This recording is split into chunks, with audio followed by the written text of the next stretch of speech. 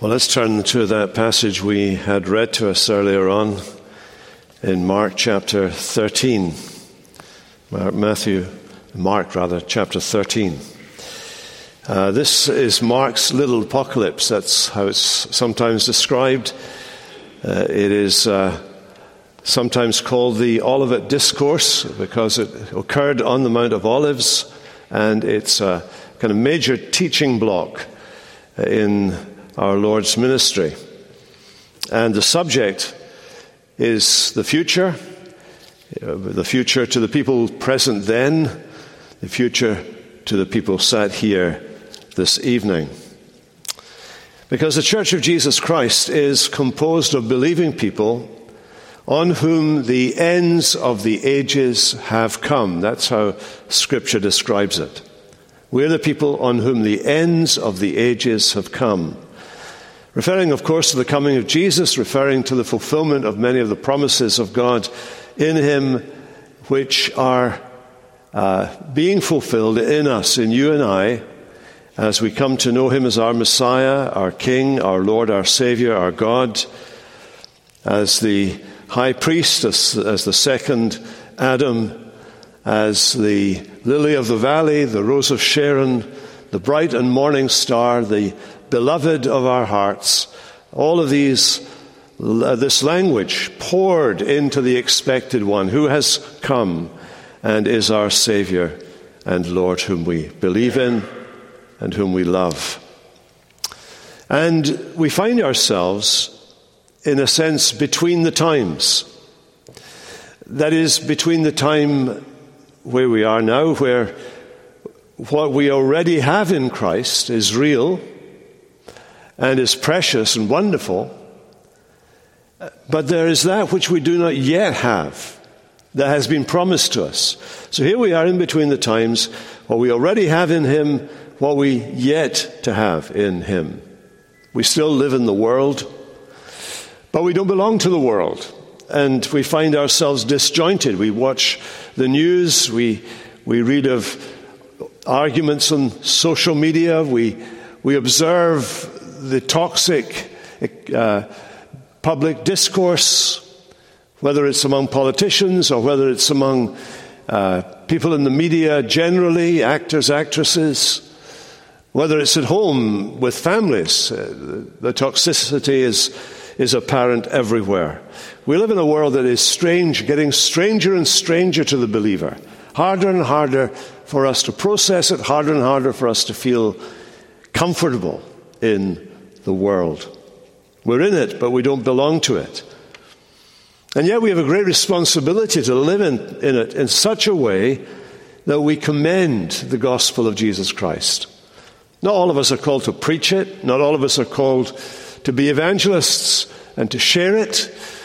We're all to be ready to give an answer to anyone who asks us for the hope that we have. We can talk to them about the resurrection of Jesus from the dead and the proofs of the resurrection as the basis of our hope in Him. But we're also to be reaching forward in our minds, living in anticipation of and in the awareness of this great day when Jesus Christ will return in personal presence and with great power. So at the end of this discourse in which Jesus has been talking about these subjects, He draws it to a conclusion by pointing us to the fig tree, the ripening fig tree in the one hand, and pointing us forward to that hour of His return, which is the culminating point of God's purposes in the world. So first of all, then, he points them, and through them to us, the lesson of the fig tree. Most Palestinian trees are non-deciduous, but the fig tree alone loses its leaves in the rainy winter so that its branches become bare, and in late spring, it begins to bud, and then follows summer. In fact, the budding of the fig tree is a signal, a kind of sign to everyone that there will be no more frosts coming now, that summer really is on the horizon, it's near at hand, and the budding of signs of life of early spring will confirm what the fig tree has signaled. And Jesus spoke these words and drew the attention of the people to the fig tree at the time of the Passover season.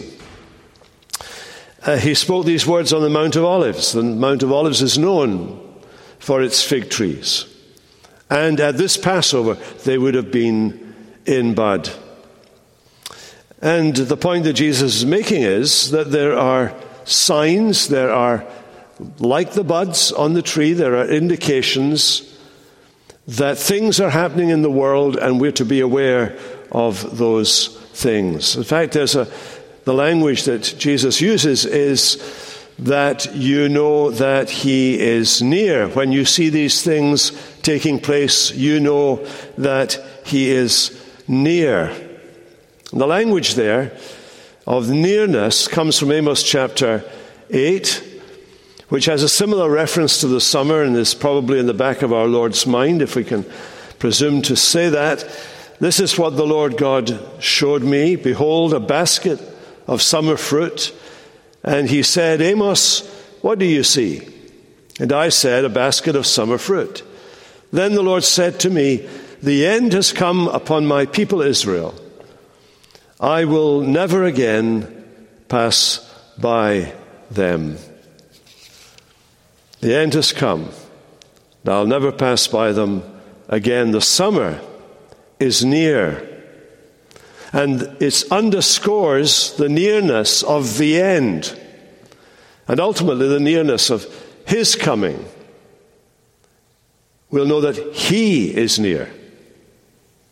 In Philippians chapter 4, the Lord is near.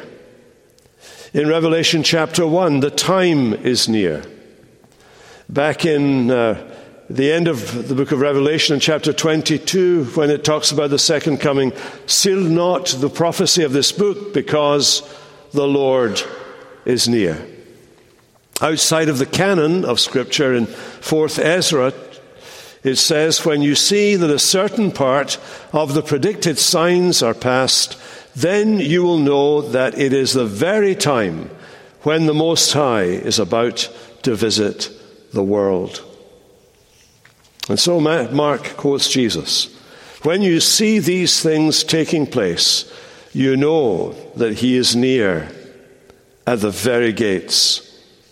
Isaiah 13, the day of the Lord is near. The Son of Man, the end of all things, is at hand. And so when Jesus gives them this word, and it was relevant to the disciples who were with him then. When he says that, truly I say to you, this generation will not pass away until all these things take place, he is speaking, first of all, to the people standing in front of him. In their lifetime, Jerusalem would be invaded, the temple would be desecrated. Both the city and the sanctuary would be brought to an end.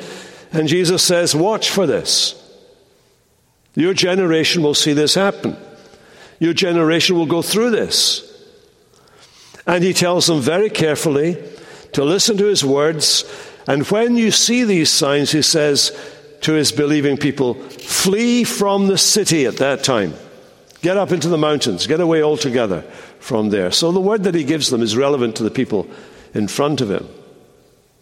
Secondly, he's given us a word that's relevant to his disciples in every age. Jesus talks about calamities such as famines and earthquakes and wars. He calls these things, earlier on in the discourse, the beginning of the birth pains. Every generation of human beings, from Jesus until the end when he returns, will experience such crises as these. But the believer is not to be disheartened or dismayed by such things. We're to regard the signs of the times as labor pains. What do labor pains indicate? Well, we did a kind of experiment in our family. What do labor pains indicate? And 5 times over, they indicated the arrival of children. Labor pains announce that something is afoot, and you better get in the car before waters break to get to the hospital in time. If that's too much information for you, deal with it yourself. But Jesus uses that language. The labor pains will herald the birth of a new age. A new age. They point to the day when the people of God will be released from affliction, when creation itself will be liberated from its bondage to decay and brought into the glorious freedom of the children of God.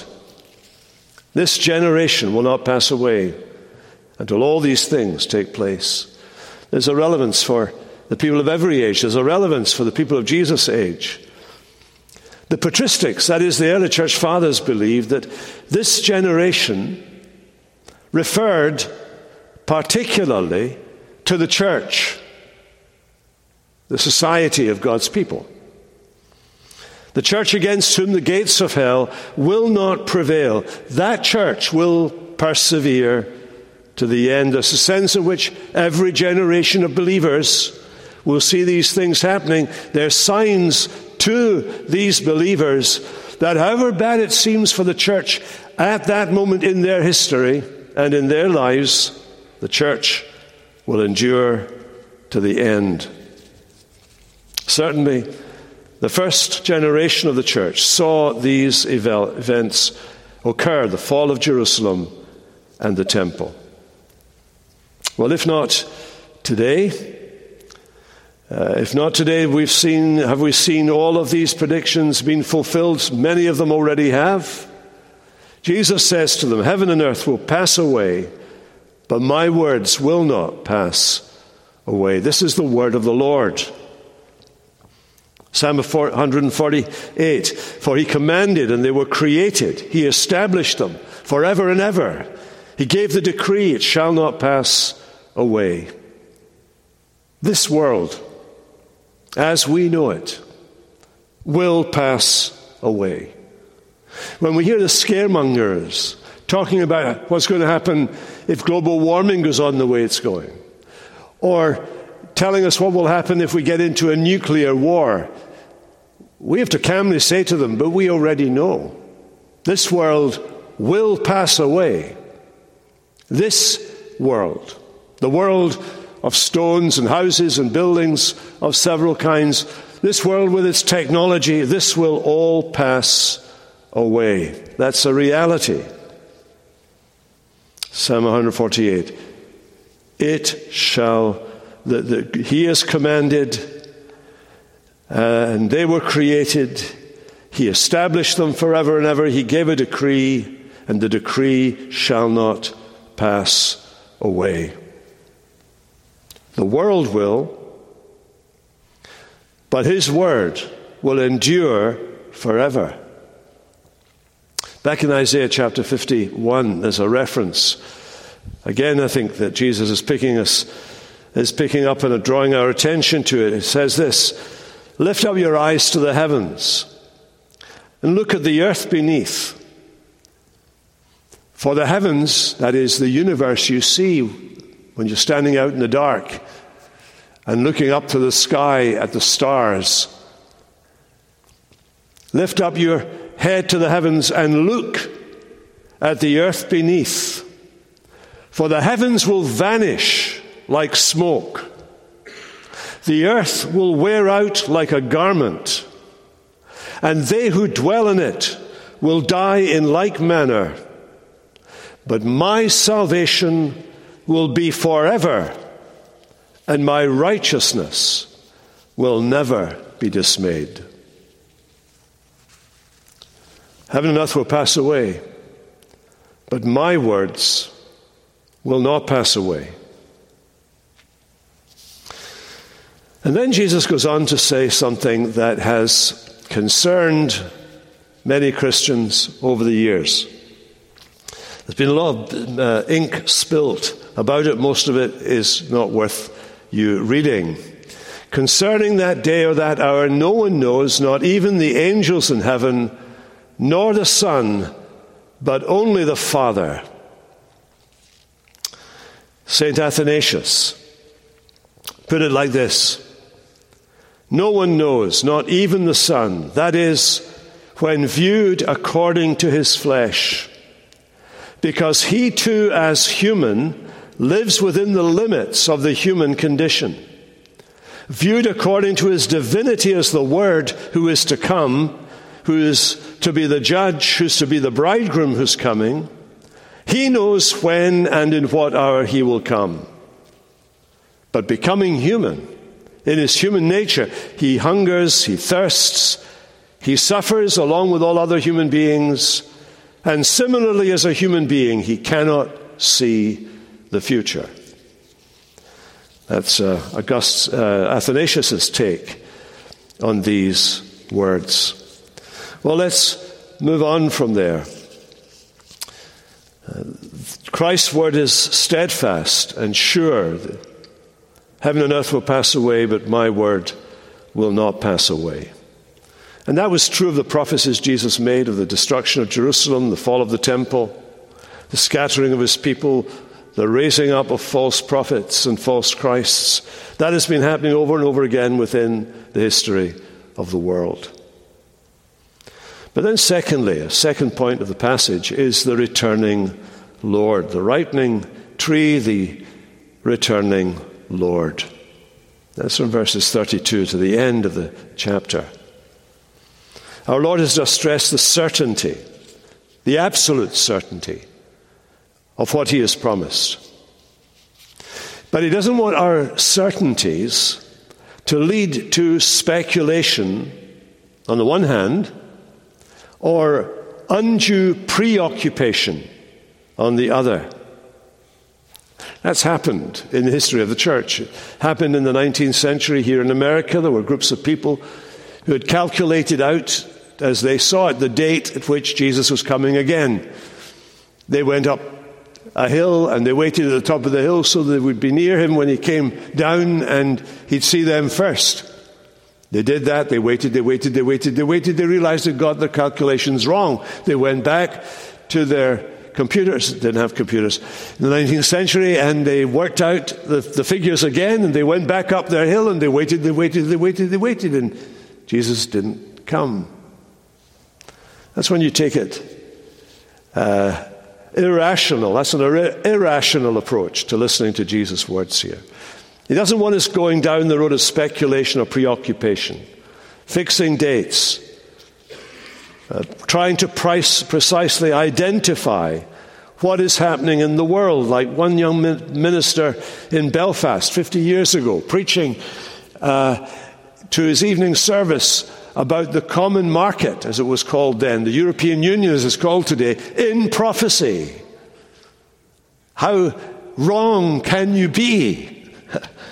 I was dead wrong, but got over it very quickly. Yeah.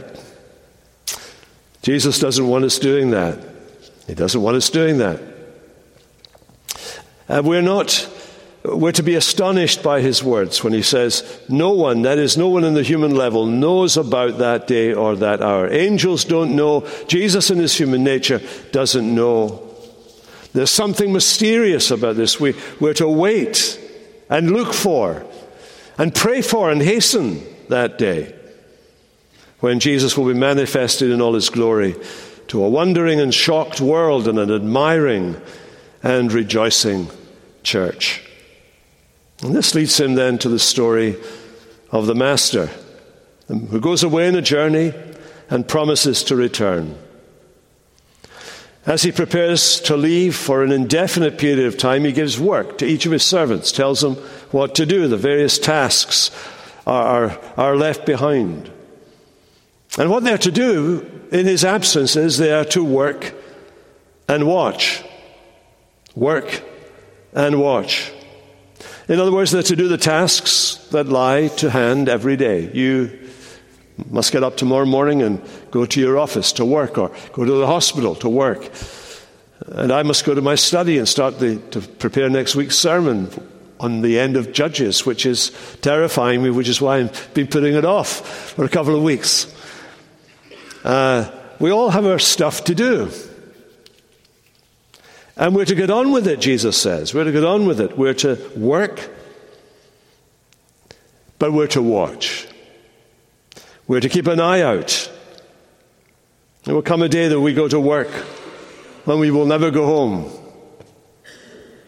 There'll come a day when I go to sit down and write a sermon. I'll be trying to find out what the passage is about and doing all the research I have to do in order to make sure I've got it right within the bounds of orthodoxy and so on. And your day will be interrupted. My day will be interrupted. Jesus will come again. The Lord Jesus has gone away, at least from our sense perception. He's at the right hand of the Father in heaven. But someday he will return. He will return. And meanwhile, we're faithful to get on with doing the tasks he has assigned for us. Are you a husband or a wife, a parent or a child? Are you single and have time in your hands and opportunity not only of working, but also of doing voluntary work for others? Are you an employee or an employer of labor? Are you a citizen? Or are you in government? Every one of us, whatever our role, whatever our place in society, have things to do. Are you a member of a church? Are you one of those appointed within the church to care for the people of God? Each of us have responsibilities. Not only responsibilities, we have resources. Some of us have money and can be faithful stewards of that. It can be used, spent wisely in terms of practical Christianity. We've been given the gospel. The gospel is entrusted to us. When Christ comes again, we want to make sure that we've been giving out the gospel, proclaiming the gospel. We are moving inexorably to an inevitable encounter with the Lord Jesus Christ. We will either appear before him at the moment of death, going into his presence as believers, or face him when he returns from heaven. Do we think about this? Do we think about seeing our great God and Savior, Jesus Christ? Do we think of that day when God, as the old innkeepers used to say, appears in the scene and says, "Time, gentlemen, please," and brings an end to the festivities of the world? Are we ready to go and meet him? He likens one to a doorkeeper who has to keep awake and alert. I think he's particularly thinking there of the elders, the pastors, the ministers of the church, responsible for the Christian ministry. In fact, that doorkeeper image is a special simile for the Christian ministry of one kind or another. Well, their duty is to tell you these things. What I'm telling you tonight, encouraging you to think about these things. The early Christians reminded themselves by greeting one another with the words, "Maranatha, the Lord is coming." The Lord declares that his people must beware of carelessness and laziness. During the time of the master's absence, servants are obliged to do his will. We think he's away, but of course he sees what we do in secret. The time of his return and our accountability will someday come to pass. He also has a word for the moment, which is realism. Jesus, throughout this chapter, warns us against the danger of false optimism. While it's true that man makes progress in many directions, the fact remains that in spite of all of the progress made over my life, that poverty and injustice and disease and wars persist. The world is not getting better and better and better and better and better. All the technology for it to get better and better and better is there.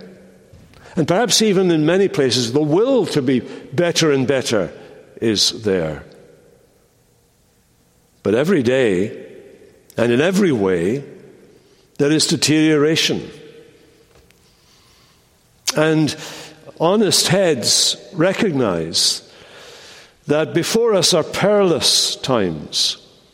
The perversity of unregenerate society means adversity and persecution for the people of God. We must face this with patience to the very end.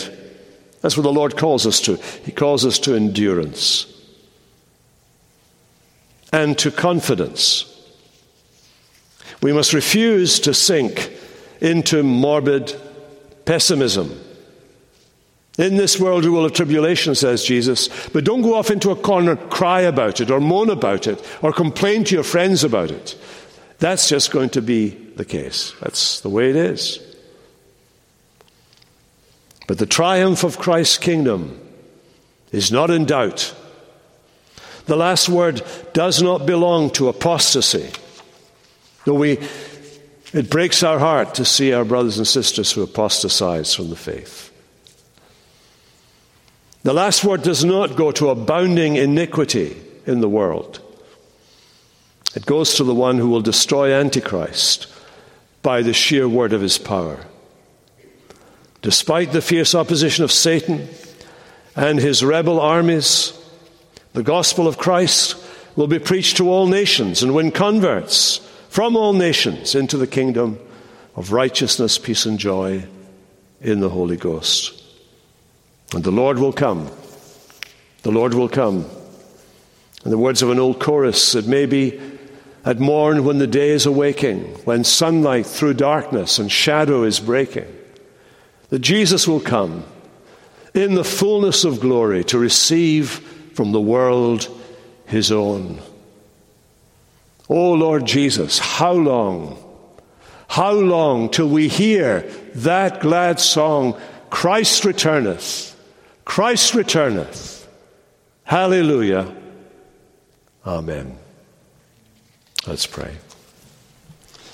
Lord, we pray that you would build us up in our most holy faith, stir our hearts with expectation, keep us looking up to see you come. In your strong name we pray. Amen.